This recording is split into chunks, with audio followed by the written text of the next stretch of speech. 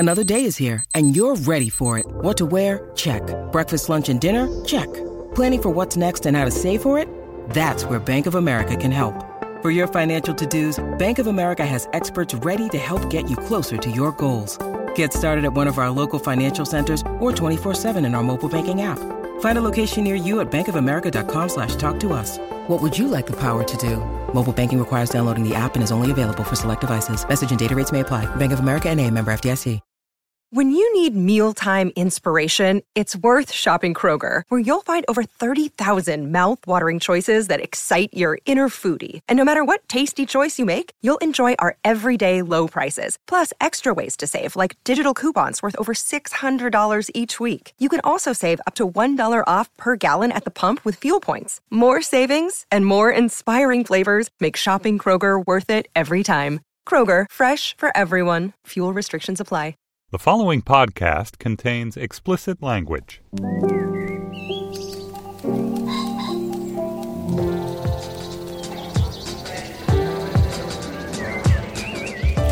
I'm Julia Turner, and this is the Slate Culture Gabfest Recrimination in the Cranberry Sauce edition. It's Wednesday, November 22nd, 2017. On today's show, we'll talk about The Good Place, the relatively new sitcom from Mike Schur, creator of Parks and Recreation, starring Ted Danson and Kristen Bell, and a bunch of moral philosophy in a show about heaven and people trying to be good. It's unlikely sounding. It's Metcalf bait. We're going to discuss it.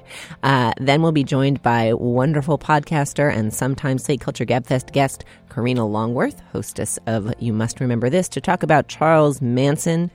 And finally, Hall of Fame Slate Culture Gabfest producer Dan Pashman, host of The Sporkful, has attempted a unilateral disarmament of the food media and Thanksgiving. He thinks maybe the foodie press, of whom he is a stalwart, should just stop covering Thanksgiving. We'll take up this fascinating idea with Danny Pash in our third segment today. Some notes on sound and hosting today. There have been technical difficulties. That means that Steve could not host. You'll hear he's on a slightly crackly line, and we couldn't subject you to that for all of the interstitial bits, just the meat. So Dana and I flipped a coin, and it landed squarely on its edge. So we're splitting the duties. I am recording this intro and our outro and a few interstitial bits, but Dana will be driving the conversation within the segments. We hope you find this change refreshing. We'll be back to regular programming next week with Mr. Metcalf firmly in charge. All right, shall we commence?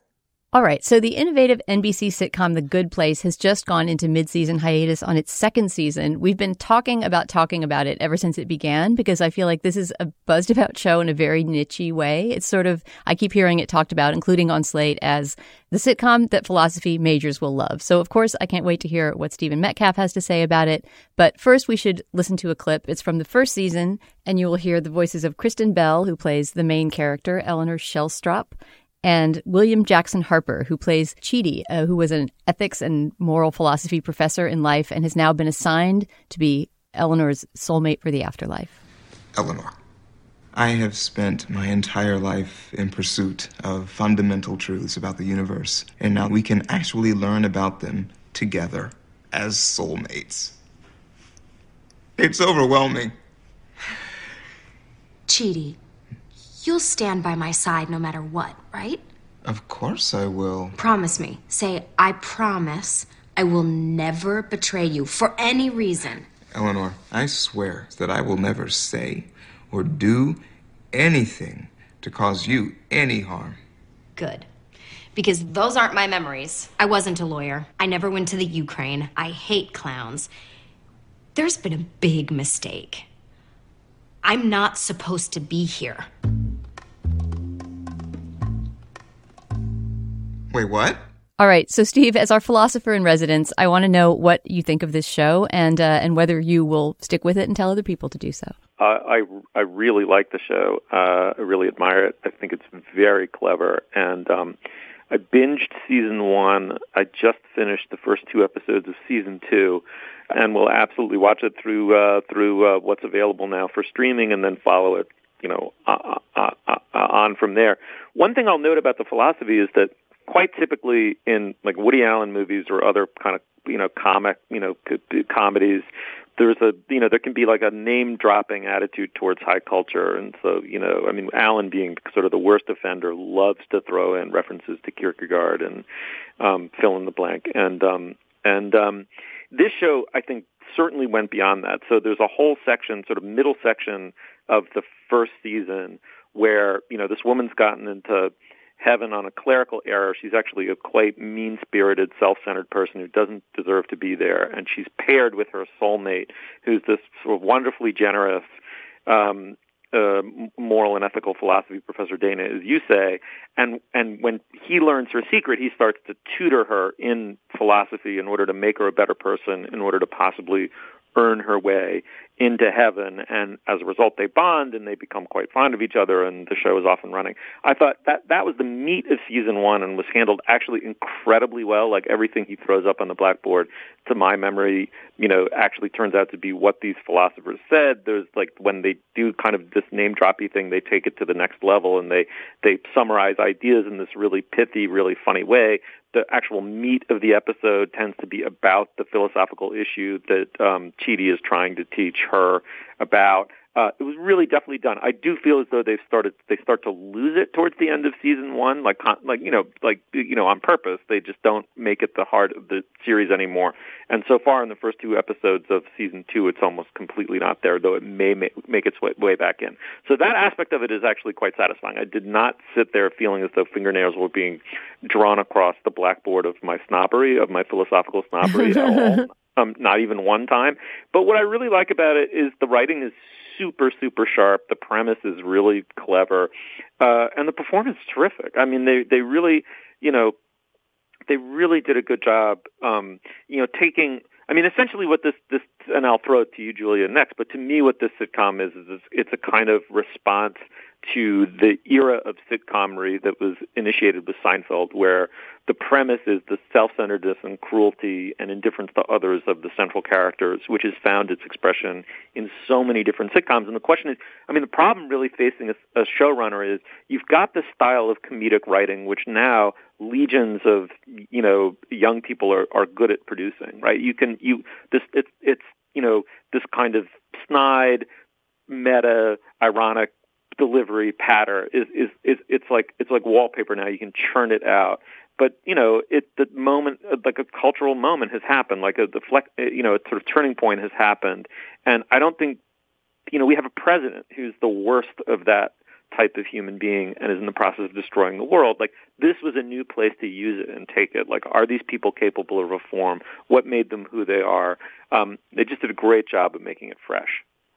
That's so interesting. A, the idea that Seinfeld is to blame for the Trump presidency, but B, the famous line about Seinfeld, the kind of insight that Larry David and Jerry Seinfeld had when they were making it was no hugs, no lessons, right? Or no hugs, no learning. I forget. I think no hugs, no lessons. This show is like explicitly about lessons in pursuit of being literally a good person, which is it's so high concept that it feels like a stunt almost. Like, could you make a funny network half hour about the pursuit of moral betterment? Like, and the answer is yes, actually you can. And it's a testament to the casting largely. Kristen Bell is great. She's just, she and Ted Danson both, I think, are like television magicians in a way, like just people who you want to be in their presence, but they have a tart prickliness to them, so it doesn't become too cloying, which is really, that's, I think, the key to being like a great television performer is providing like comfort and fresh tart vinegar at the same time. And in a funny way, she's playing Sam, right? She's like the lovable schmuck at the heart of the show, which is what he was on Cheers. And the Ted Danson role is very complicated and becomes increasingly complicated with the reveals that happen at the end of season one and the beginning of season two. But their performances are both great. They're the two most famous people on the show. But I also think the other less known performers, among them William Jackson Harper, are great. So you have this ensemble that works. I will confess that amongst all the lessons, the laugh ratio is definitely down from like a 30 Rock or a really high density joke show, or even Mike Schur's previous show, Parks and Recreation, which was also a network half hour about a good person trying to do good in the world, right? Leslie Knope was fundamentally an earnest striver towards moral betterment in her own way. But that was a show that kind of packed on classic sitcom laughs in a typical way. I did start this show last year and watch a few episodes and be like, I respect that. But then I didn't like pick up the remote and continue watching it. But then it was one of those shows that kind of we kept hearing the buzz about, that it was getting better and better, and that people were feeling like it was worth revisiting. And so I went back and watched, most of the end of season 1 and all that exists of season 2 so far. There's a gigantic kind of plot turn with the landing of the first season and the dawning of the second one that makes it seem like this show has many more tricks up its sleeve. Yeah, when that big twist happens at the end of the first season, I really, while I'm not sure that I will keep on watching this show, I really respect it for being so daring and so absolutely different from anything else that's on the air. In a way, it surprises me not only that this is a network sitcom on just a major broadcast network, but that it has a following, not because it's not good, but because it has such a curious rhythm. Like you say, it's not all about piling up laughs sitcom style, although it does have some really sharp, funny dialogue. And it also, the expression bottle episode, right? Where characters are sort of secluded in one space for the entirety of an episode. And once in a while, these bottle episodes will be thrown into a season. This show is nothing but bottle episodes in a way. It has this curious static feeling where it almost always takes place within 1 or 2 rooms. There's not a lot of exterior space or really the sense of an outside world, which the more you watch the show makes sense as you start to learn the rules of this heaven-like place. But there's kind of a static nature to it, which really comes through when you're watching on Hulu or someplace where there aren't commercial breaks, because after every commercial, or where the commercial would be, everyone is standing in the same place in the same interior room. So there's something a little bit claustrophobic and theatrical about it, which isn't unappealing, but which is very unusual for television and seems like it would turn more people off than it does. Yeah, the show that it reminds me of most actually is Crazy Ex-Girlfriend, not in any of the particulars. It doesn't have the same themes. There's no songs that I've seen. But in that it's sort of halfway between a comedy and a drama. It's like light but serious, and tart and sharp but earnest. It's its own particular brew, and it does feel to me like it's a testament of this particular moment in television that this show exists. I don't actually think its ratings are juggernaut for NBC particularly, but I think even the big networks recognize that if they want to compete with kind of the whole mass of cable and streaming television at this point, you have to let a few weird and distinctive flowers bloom to be in the conversation. Yeah, I wouldn't expect it to be a juggernaut hit. I'm surprised that it's done well enough to stay on the air at all. It just seems like it's such a niche interest that it would be something that would be more likely to be on a streaming network. No, it's literally like philosophy class. It's like a philosophy class that meets with Metcalf standards, just right. like on TV. You just killed it. Cancel it mid-season. Here's my question to you. Do you think the show's doing interesting thinking about what makes people good and better and redemption and all the rest of it? Like, it's one thing to kind of engage the ideas seriously and do more than hand wave at Heidegger or whatever, but does the show like advance our understanding at all, or push any buttons in a particularly interesting or surprising way, Steve? Ooh, I think that's a great question, because it did occur to me while I was watching it, right? We've been afflicted by this question of where the causal determinative factors that made you who you were, right? Your parents, your social class, your race, your gender, et cetera, et cetera, et cetera. The things over which it can categorically be said you had no control, and your volition and therefore moral responsibility begins. And a lot of a person's worldview is determined by where they draw that line. And it's a question that afflicts every major religion. Western philosophy has tried to pick it up and at least somewhat, illuminate us relative to it. And it's not just an esoteric problem, right? You apply that framework for trying to understand why anyone does something evil or wicked or ends up poor or criminal. And, I don't think a television show can really grapple with that. I mean, there are gestures to it. There's a moment in the first season where we see Kristen Bell's childhood is miserable because of a couple of parents who were massively indifferent to her as a human being. I mean, it's comical. It's taken to a total extreme. Like, they don't remember. I mean, it's beyond not remembering her birthday. It's like they have total disregard for her as a human being. And the show is saying, obviously this person is massively damaged. I mean, if you really try to look to its human level, setting aside its philosophical level, it's about this person's complete inability to connect with other people or trust other people, and everything she does is a defense against being crushed the way her parents crushed her. But in the next breath in that episode, she says, I have to now become the person who no longer uses that as a crutch or an excuse, which, I don't know that that's necessarily deep, but I don't know that for not being deep, it's also not sort of true. And in the confines of a sitcom that's actually quite funny and engaging as a sitcom, like that's pretty remarkable. Yeah, I'm going to keep watching it. I became totally hooked. And I think if you, like me, thought, I liked Parks and Rec, let me try that guy's new show, and then you tried it and were like, I would encourage you to go back to it. I definitely think it's unusual, distinctive, and good. If only for Ted Danson alone. I don't think there's any show Ted Danson is in that isn't worth watching. I have to say, in this year of reading shocking things on Twitter, probably a top 5 shocking thing I read is like a person saying that Ted Danson was bad. Like, someone was just like, we can all agree we hate Ted Danson, right? And was like trying to get a Twitter thing going. And I was like, what's wrong with you? Like, who are you? He's a national treasure. The guy's been terrific at every phase in his career, in every platform. I mean, it was astounding. I mean, I'm not one to like round up the Twitter posse and hound people in the horrible manner of the modern internet. But if ever I were going to do it, when you're too contrarian for the editor of Slate, you're going down the wrong path. I'm sorry, but that is just like an unacceptable Slate pitch. There's no Slate pitching Ted Danson. He's just a force for good, people. I won't have it. Hear, hear. All right. Well, the show is The Good Place. It's on hiatus right now, but you can see the first season in various streaming platforms online. And if you're at all intrigued by our conversation, catch up so you can jump in the second mid-season. Give it a look and see what you think. Tell us at facebook.com/culturefest.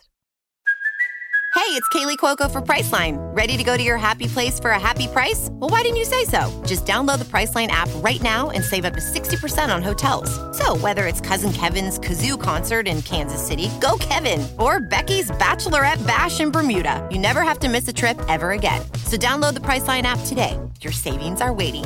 Go to your happy place for a happy price. Go to your happy price, Priceline. All right. Yes, we do have business today. All right. Well, first, we want to tell you about a new Slate show. Take it away, Dana. Oh, yes. This has been entrusted to me because of my dubious knowledge of Spanish via knowing a couple other Romance languages. You have like a doctorate in Romance languages. Not Pero this el one. Español? No. It's closer, all right, than what Steve and I can achieve. I am legitimately excited about this show, so maybe it makes sense for me to do the read for that reason. So I heard this announced in a little promotion on Trumpcast, which I listen to religiously, and I'm excited to listen to this for the first time, if only to test out my Spanish. The new Slate show is El Gabfest en Español. El Gabfest en Español is Slate's first Spanish language podcast. It's led by the award-winning Mexican journalist, broadcaster, and writer Leon Krause, with Fernando Pizarro, who is the Washington correspondent for Univision affiliate stations, and Ariel Mutsatzos, the Washington correspondent for Noticieros Televisa. Their emphasis will be on U.S. politics and current events, but they'll also discuss international news as well as sports and culture, and there'll be an English language segment for Plus listeners, essentially their first topic reconsidered in Inglés. So check out El Gabfest en Español on Apple Podcasts or wherever you get your podcasts. I'm so excited that we are doing this. It's been fun, particularly just to see the headlines for each episode pop up on Slate. We just have a couple Spanish headlines on Slate every week now promoting this show. We've been really excited about the feedback so far. The show has really strong listenership for a new show, which I think indicates how underserved the Spanish language podcast market is. But we're also getting a ton of notes from people for whom Spanish is not a first or entirely fluent language, saying that it's, as you were saying, Dana, like just a great way to get the Spanish speaking parts of their brains turn back on and experience a different kind of media. Especially because they're discussing topics that you'd already be familiar with if you're a listener to the Political Gabfest in English or just a reader of the news. Yeah. So anyway, we're really excited about this project. I hope you will all check it out. Also, heads up that we are doing our yearly call-in show. So if you have questions you want to ask us, please leave a message at 929-266-4914. Dana, what is your favorite question that we've ever been asked by our listeners for a call-in show? I don't know if I can reconstitute the question, but I know my favorite call-in show we ever did, and you're going to know which one it was. The one we recorded at Mohonk Mountain House during a retreat a few years ago, when for some reason we were all hungover and loopy and giggly, and there was laughing and crying and remembering of childhood favorite books. Oh yeah, it was when I discovered that my rosebud was Need a House Called Ms. Mouse, and I was describing this book about a mouse architect, and you just thought I was high. And you started to cry, as I remember. It was a wonderful experience for us all. See if you can make us cry, team. What questions can you send us that will prompt tears of laughter and giddiness? I feel like last year when we recorded this show, we did it with cocktails. Maybe we'll try and do that again. Yeah, maybe a late afternoon with a bottle of wine. Yeah, we'll try and get a little looped for you. So we'll be susceptible. Ask us anything. 929-266-4914. Very much looking forward to that. Finally, in Slate Plus today, we're asking Dan Pashman, former producer and all-around Slate Culture Gabfest all-star, to stick around and join us in discussing what we're thankful for. To hear segments like that and get ad-free podcasts, sign up for Slate Plus. Slate Plus is our membership program and is a great way to support Slate and all the journalism that we do. For just $35 for your first year, you can help cover the cost of producing the Culture Gabfest and your other favorite Slate shows. And, of course, in return, you'll get extended ad-free versions of this show and other great Slate shows, and a ton of other great benefits. So, if you'd like to support the Culture Gabfest, go to slate.com/cultureplus and join Slate Plus today. All right, back to it. All right, joining us for our next segment is Karina Longworth, the host of the wonderful podcast, You Must Remember This, about Hollywood and history. She did a wonderful series on Charles Manson and his peculiar place in Hollywood culture and at the end of the 60s. Karina, thanks so much for joining us today. Hi.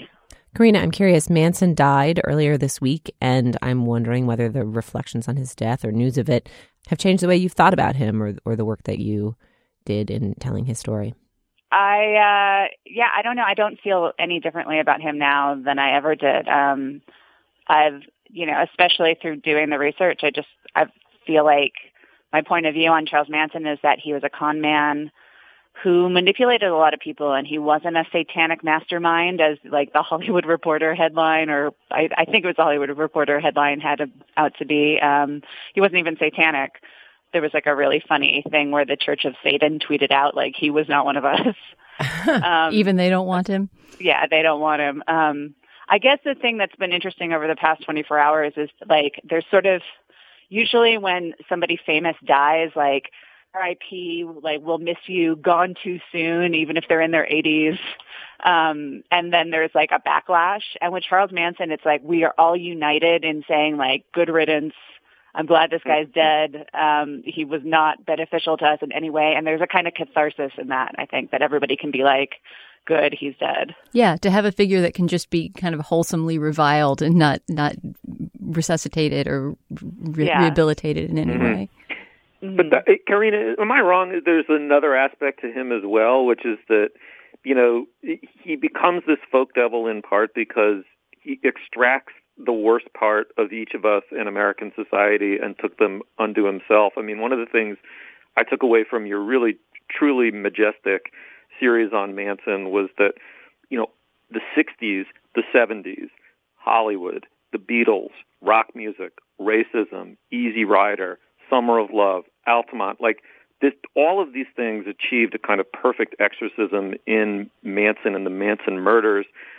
Can you talk a little bit about that? Like he's kind of banal in himself, but he's satanic because of everything that we're projecting on and through him in a weird way.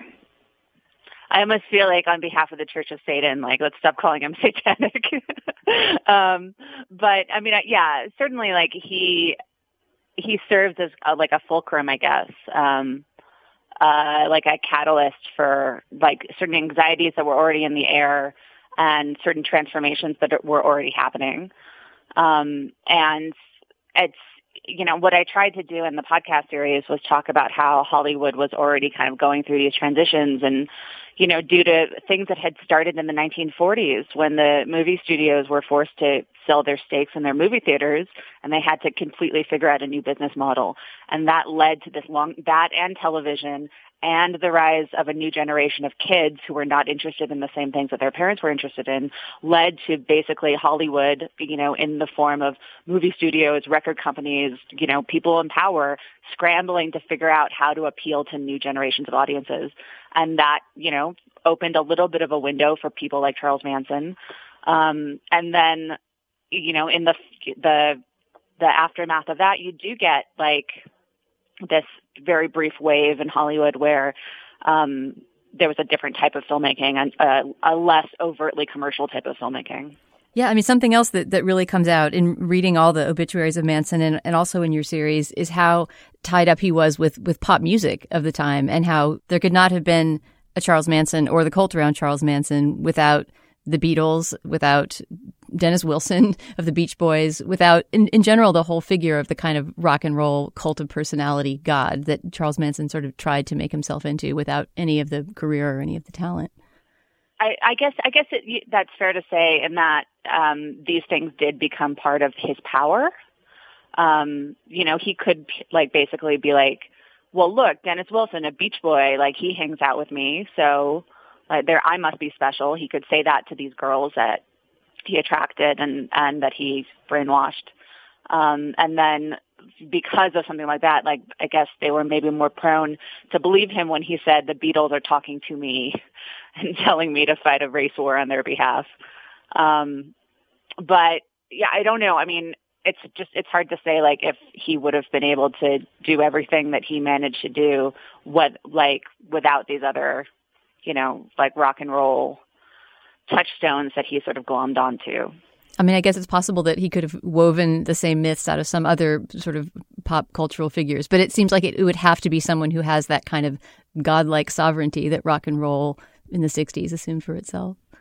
Well, I just think he was an opportunist, and he took what opportunities landed in his lap and milked them. And it could have been something else, but the fact that it was these rock and roll icons made him powerful to a certain group of people, these disenfranchised teenage girls in particular. Well, Karina, it strikes me that many of our listeners have probably listened to your series because I think each of us has endorsed it at a different point at the moment when we discovered it and became entranced by it as sort of the perfect way to, I mean, for me, Charlie Manson is like a totemic word in the culture, but it was not a story that I knew deeply or understood, and your podcast was the way into it for me. But I'm curious, especially for our listeners who haven't yet listened, when you were making that show, what were the things that surprised you most as you dug into the research? What did you think it was going to be about going in, and what did you discover as you learned? Well, I kind of try not to think about what something's going to be about before I start, other than just in the vaguest way, And the thing that brought me into doing that season was that I was just watching TCM one night, and there was a Doris Day movie on, and I realized that I didn't know much about Doris Day's personal life. So I think I went on her Wikipedia page or her obituary, and there was one line that was and her son was an associate of Charles Manson, and some people think that when his family members went to Sharon Tate's house that night, they were looking for Doris Day's son.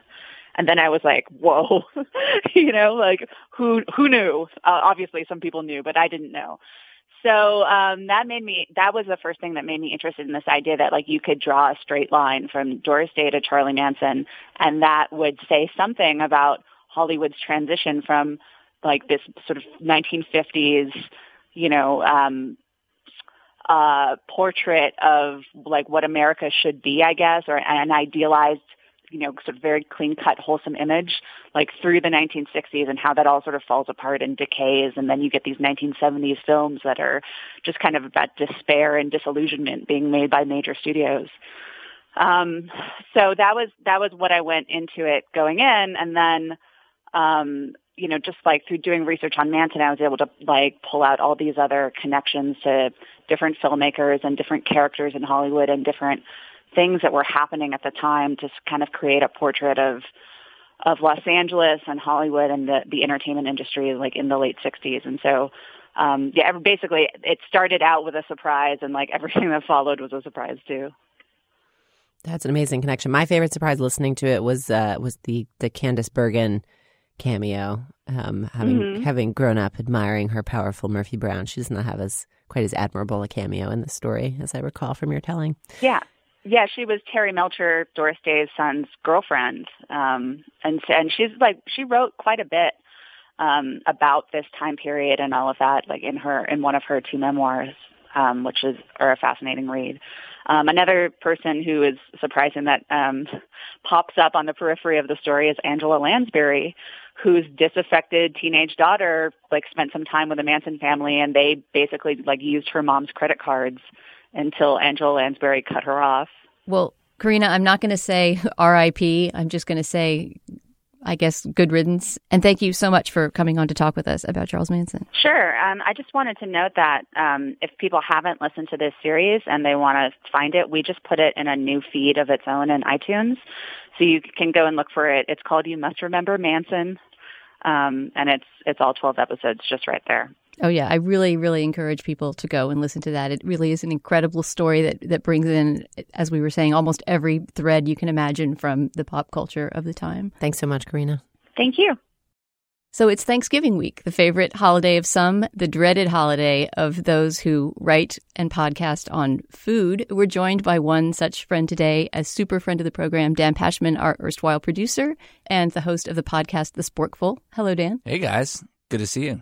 Dan, on last week's edition of The Sporkful, you had some well-known food writers, including Christopher Kimball of Cooks Illustrated and Mimi Sheraton, the great cookbook author, to talk about their experiences with Thanksgiving, unusual Thanksgivings they've had, and whether, in general, food writers have had it up to here with Thanksgiving. It sounded to me, listening to this, like you were the person who needed to be really laid down on a couch and interviewed about your relationship to Thanksgiving. Because what you were proposing to all these food writers was that we just stop trying to innovate, that essentially we just all settle on the Thanksgiving that we've all eaten since we were 9 years old, and that whatever your particular favorite memory of Thanksgiving is, you should just cook that food over and over again. And you essentially said, I, Dan Pashman, host of The Sporkful, am desisting henceforth from ever doing a special Thanksgiving program. This is my last one. You called a unilateral ceasefire. That's right. You tried to recruit some allies. They were not having it. Yeah. But 9 was, I think, the age that you cited. And in fact, you talked about you having children. Your kids are a little younger than that, I believe, right? Yeah, 4 and 7. 4 and 7. And that you're trying to indoctrinate them with the Thanksgiving memories that you want them to have, specifically so that when they're grown up, they will come back to your house and not to their in-laws for Thanksgiving. Right, which is clearly something I have total control over. Well, if you get the food right. That's right.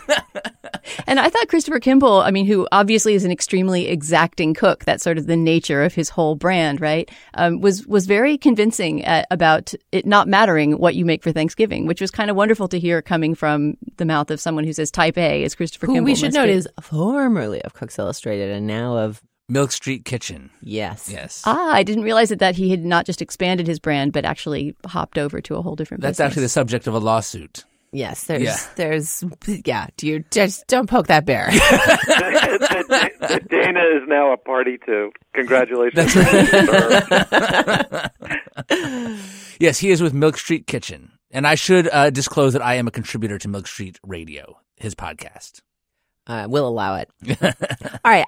Can I just say, Dan? Yes. So, with love to everyone seated at this table with me, every so often, annually, some might say, our Slate's excellent, top-class, brilliant movie critic will sometimes lament, making the year in review lists, it's so tough. I don't want to make the 10 best list of the year. She always does it. She's a consummate pro, but lamentations can be heard if you listen closely. And then also the Oscar coverage, similarly, it's like, okay, every year we got to gear up. Time to make the donuts. The post, the dresses, the da-da-da.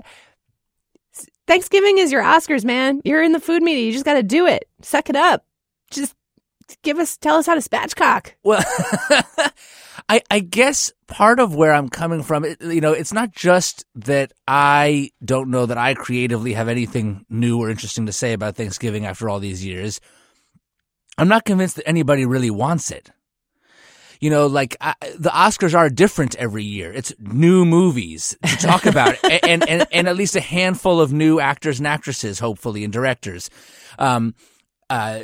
Whereas Thanksgiving is just the same every year, and I want it to be the same, and I think that most of us deep down want it to be the same, but yet we are pulled by the bright flashing light of the new, and it draws us in like, oh, maybe I should be covering my turkey with ground tea.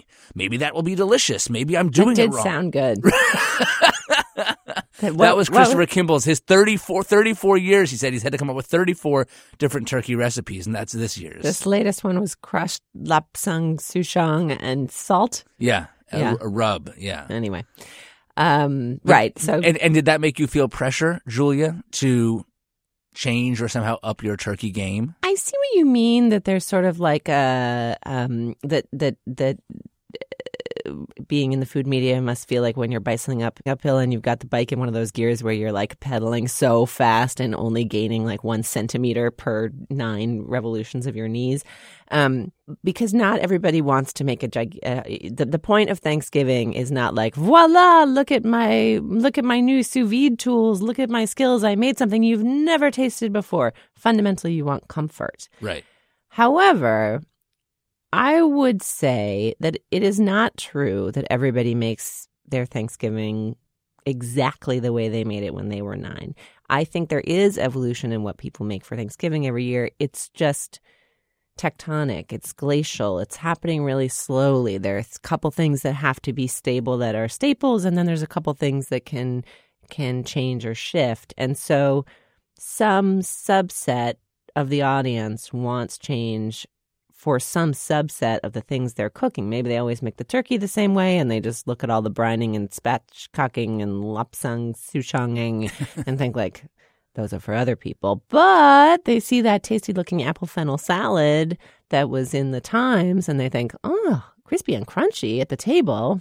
That could be an interesting compliment to those soggy green beans. Yeah, I think that's fair. I'm not going to say that my Thanksgiving or anyone's Thanksgiving that we all want to stay identical. You're right that it's tectonic, but that's sort of a natural evolution. And I think that there's already exponentially more quote-unquote new ideas than there needs to be for that tectonic evolution to take place. And I guess really what upsets me is that, and this happens with a lot of things, is that, especially with media today, is that the surface promise is we're going to show you all these new techniques and new tips and new recipes, and it's going to make you happier, it's going to make your life better, and it's going to make your Thanksgiving better. And really what it's doing more of is provoking anxiety and feelings of inferiority and stress, because it's making you think that something you're doing isn't right or it isn't good enough, and there's a better way if only you would work harder or Google a little bit more or read 27 more lists.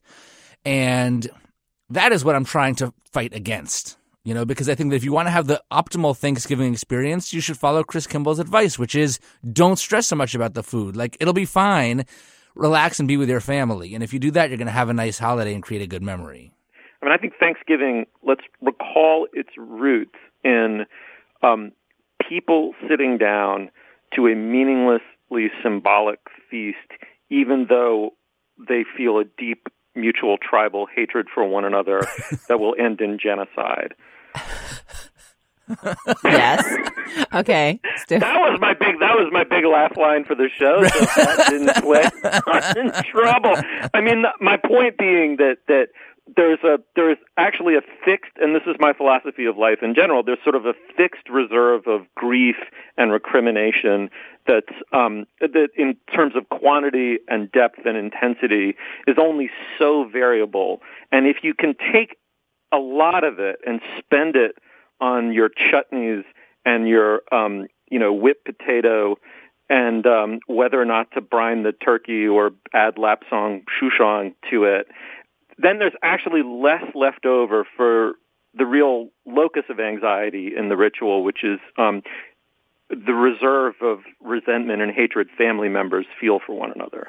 Oh, so this bit is not working, apparently. No, I think it's interesting. You're positing that the food acts as this sort of like magnet for negative emotions, and if you can pump all of your recriminations into your cranberry sauce, that maybe you'll be able to get along with your family a little better.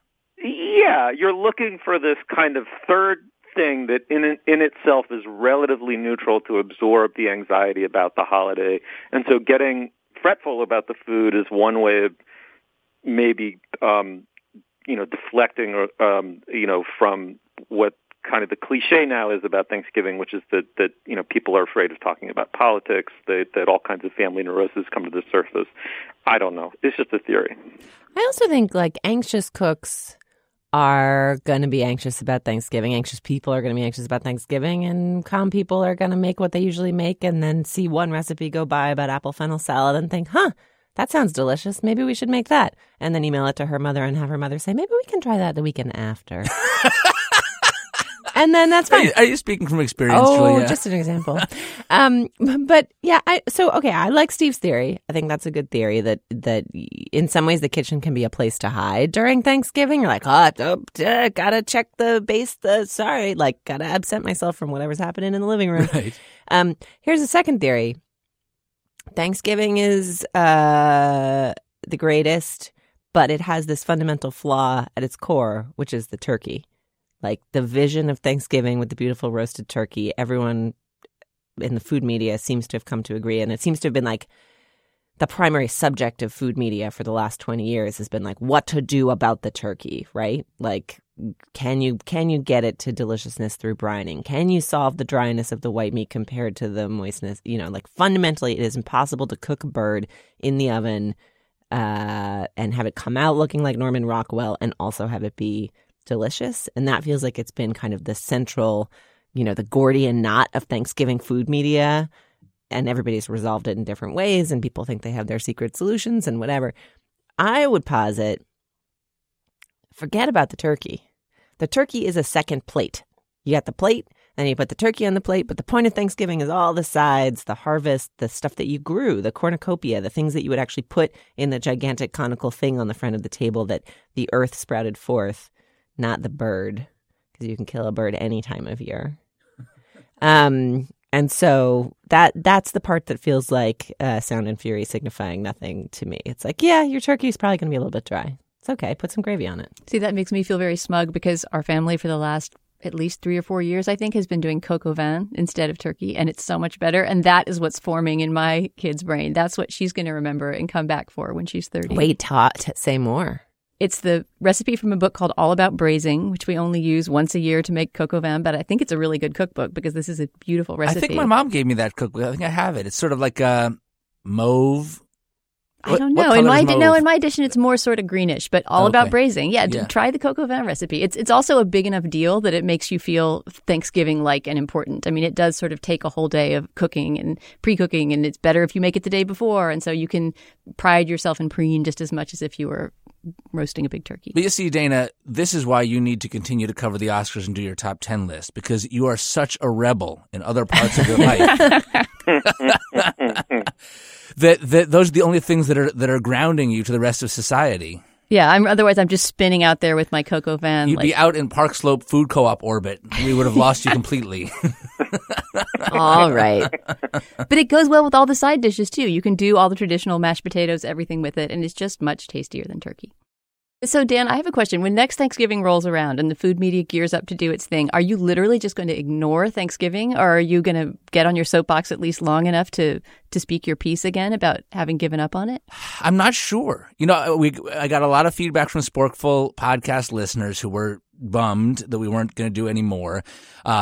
The part that they like the most is we've done this thing last year where we say, how do you know it's Thanksgiving in your house? And listeners send in voicemail recordings. And those are my favorite part of the specials, wonderful, too. Yeah. Because you hear about all the different traditions people have. And oftentimes they end up being kind of surprisingly emotional. Like they start off like very mundane, and all of a sudden at the end you're like tearing up because you realize how much this seemingly meaningless tradition means to this person. And I would like to try to find a way to keep doing that, but I don't think it's a whole show. I So I'm like not that sure. though. That's what the culture of Thanksgiving is weird personal traditions with weird meaning, recrimination, or otherwise attached to them. I mean, that feels like a honest way of covering the food culture of Thanksgiving. All right. But how could I build that into a whole 30-minute podcast episode? Descriptive rather than prescriptive. I don't know, man. You're the producer. That's your problem. You're the editor. Not a podcast. Oh, and let me just add that this week on the Sporkful podcast, my guest is you, Julia. It's a classic Sporkful in which Julia holds forth about the ephemerality of the perfect muffin. It's true. A good muffin is not what you think it is. Mm-hmm. So that episode's up now. I got to go listen to that again and make sure I still stand by all my views, but I believe I do. It's pretty good. It holds up. All right. Nice. Nice. Well, Dan, I guess we'll never have you in again to talk on this topic, but I hope you'll come in and talk about food in some other way with us in the near future, because it's always great to have you. Thanks, guys. Happy Thanksgiving. Same to you. Alrighty, we've come to the part of the show where we endorse our favorite cultural product and or experience of the week. Steve, what have you got? That sounds a lot like va va va voom, actually. That joke really has gotten old. You saying my name in a funny way. Retire that. Okay, I have a couple things. One is that this is not a Tom Petty endorsement, but it's inspired by one, which is Patterson Hood, one of the co-founders of Drive-By Truckers, wrote what I thought was maybe the loveliest appreciation of Tom Petty, titled Like Sonny Liston. It's on a website called bittersoutherner.com. You should absolutely check it out. I mean, he just nails it about what was great about Petty was that he was perfect, and he conduced to making perfect songs, and it seems like a banality, but in fact, in the hands of Patterson Hood, it's taken someplace quite unbanal, and where that perfection may have came from, and it's just a wonderful piece of writing. And what it led me to do was listen finally, after having been told to do it for 10, 15 years. I finally listened to Drive-By Truckers, and I've had Drive-By Truckers on mixed tapes or playlists or whatever certainly for 10 years, if not longer. But I just never comprehensively or intensively listen to them. Drive-By Truckers, and so many of our audience knows this already, they're a fucking amazing rock and roll band. I mean, like, I always thought they were good, and I liked them, and I love people doing this kind of post-Skinner Southern rock, like, blah, blah, fuck that. They are terrific. Like, they're incredible songwriters, incredible performers, incredible arrangers. Like, they are making great, interesting, unexpected rock and roll. They made so many good records, I hesitate to name any one of them, but, you'll find them, but you can always email me and we'll bump emails back and forth. But if you love Drive-By Truckers and you think it's just, like, ridiculous how belated I am, you come to facebook.com/culturefest and say that there, or drop us an email or whatever. They're so good. Okay, can I add something to Steve's endorsement before I endorse? By all means. Okay, so lovely Slate Culture Fest listener Deborah Mintz has brought a healing olive branch to our show by sending an email to culturefest@slate.com with the subject line, "Dying to know, Steve." She writes, "Hi, Steve. I don't think Julia or Dana will ever indulge you by asking," this is true, Deborah, good guess, "but I'm not proud and I'm dying to know, what is the super secret treasure of Columbia County? Can't wait to find out. Best, Deborah Mintz." She does identify as a resident of Ghent, so possibly this is just a friend of yours you've put up to this, Steve, but for being aware and writing such a kind note, at least let Deborah know what the top super secret treasure of Columbia County is. Okay, well, first of all, I've never met Deborah Mintz in my life, I want to say for the record. Secondly, I emailed Deborah Mintz back, and I'm now going to read you my email. I said, "Hi, Deborah. I'm concocting an insane scheme, and I'd like to know what you think of it. I think we should do a live Gab Fest at the super secret treasure. No one except me knows where or what it is going in. We all board buses, and it's a total surprise, even for Dana and Julia. Everyone signs an NDA before getting on the bus. What do you think?" And the wonderful Deborah Mintz, whom I've never met, says, "I'm in, ! I'm mostly in the city during the week, but my schedule is flexible. Please keep me posted." I say we pitch it to the people at Slate events. What do you say? He just wanted another opportunity to tease it again. God damn you, Deborah.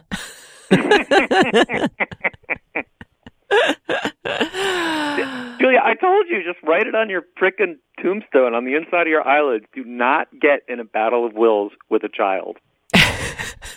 It does remind me of something Carvel Wallace said on Mom and Dad Are Fighting last week, which is that in his first job ever working with children, before he ever had children of his own, the boss or mentor or advisor there was like, if you are in an argument with one of the students, you have lost that argument. It's so true. All right, my question is withdrawn. And we'll never know. Yeah. And Deborah Mintz, who attempted to bring peace. An offer. What do you mean you'll never know? I'm not doing a fucking live show at an undisclosed location. I'm taking you to the good place. I'm Ted Danson. All right, we'll consider it off mic.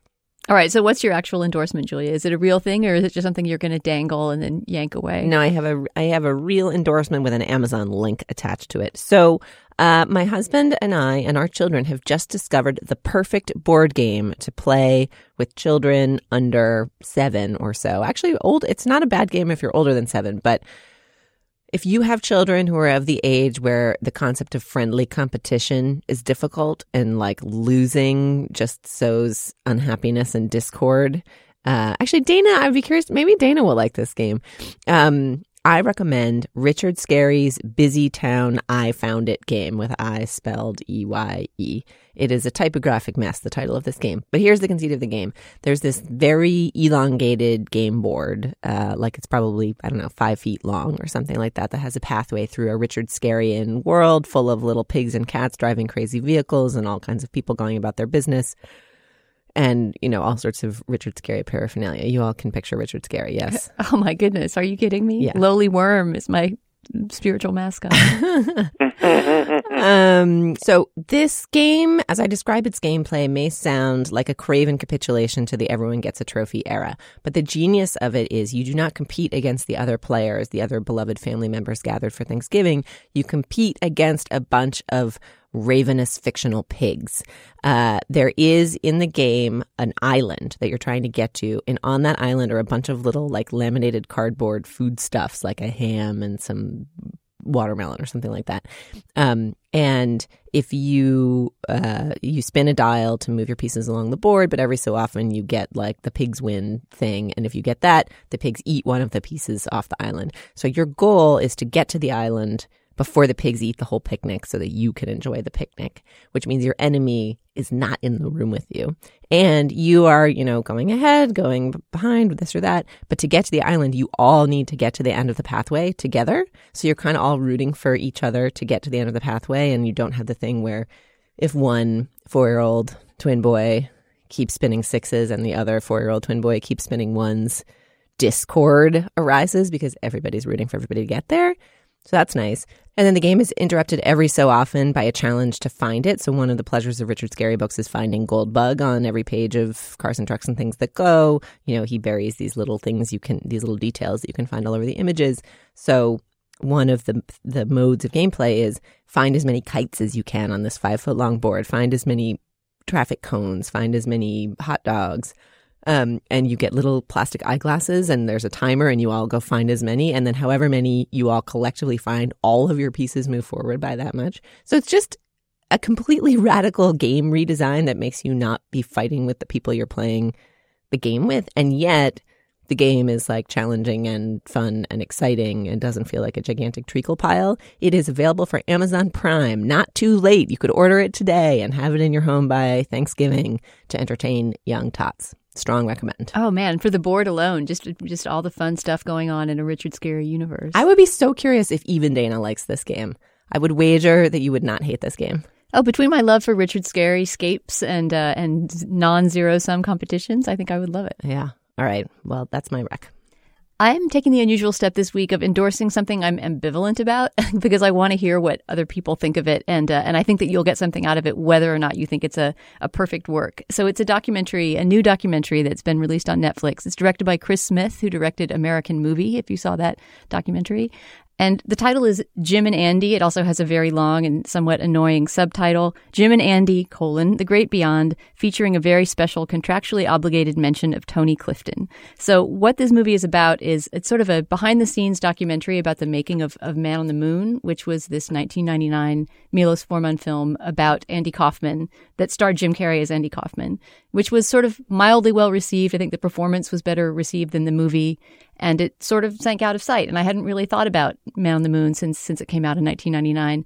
But this director, Chris Smith, discovered this trove of backstage, behind-the-scenes footage during the shooting of Man on the Moon that's absolutely fascinating because Jim Carrey, who, if you have followed his career at all, you know is an eccentric, sort of strange personality in his own life, stayed in character as Andy Kaufman on set the entire time, which is, of course, a very unsettling and disturbing thing to do in and of itself, staying in character, but especially if you're staying in character as this person who was sort of a disruptive force in entertainment and who got off on making people as uncomfortable as possible, and his whole comedy derived from that. So Jim Carrey is walking around on set as Andy Kaufman, kind of planning these pranks and occasionally transforming himself into Tony Clifton, who is this kind of alter ego, I don't know what you'd call him, this kind of high-rolling gambler alter ego that Andy Kaufman would occasionally play. And Jim Carrey is just essentially getting on everyone's nerves behind set, but is also kind of going deep into his creative process to find this character. And so you feel this strange combination of antipathy and sympathy for him. There's also current present-day interviews with Jim Carrey wearing a long gray beard and talking in this somewhat hokey spiritual way about what playing that role meant to him. And then you get to see some of the backstage interactions with people like Paul Giamatti, who played Bob Zmuda, a close associate of Andy Kaufman in the movie. And it's all this strange kind of soup of thinking about what performance is, experiencing kind of cringe comedy on site, and also sort of experiencing the privilege of a performer who, at that point, Jim Carrey was an incredibly powerful comedian and could do anything he wanted. So even though he's disrupting the set and in some ways making it harder to make the movie, you're sort of with him in watching this act of creation. Anyway, the whole documentary is quite strange. It's worth it for the trove of backstage footage. And if you like making of movies like I do, kind of making of featurettes on DVDs and things like that, you'll love that angle of it.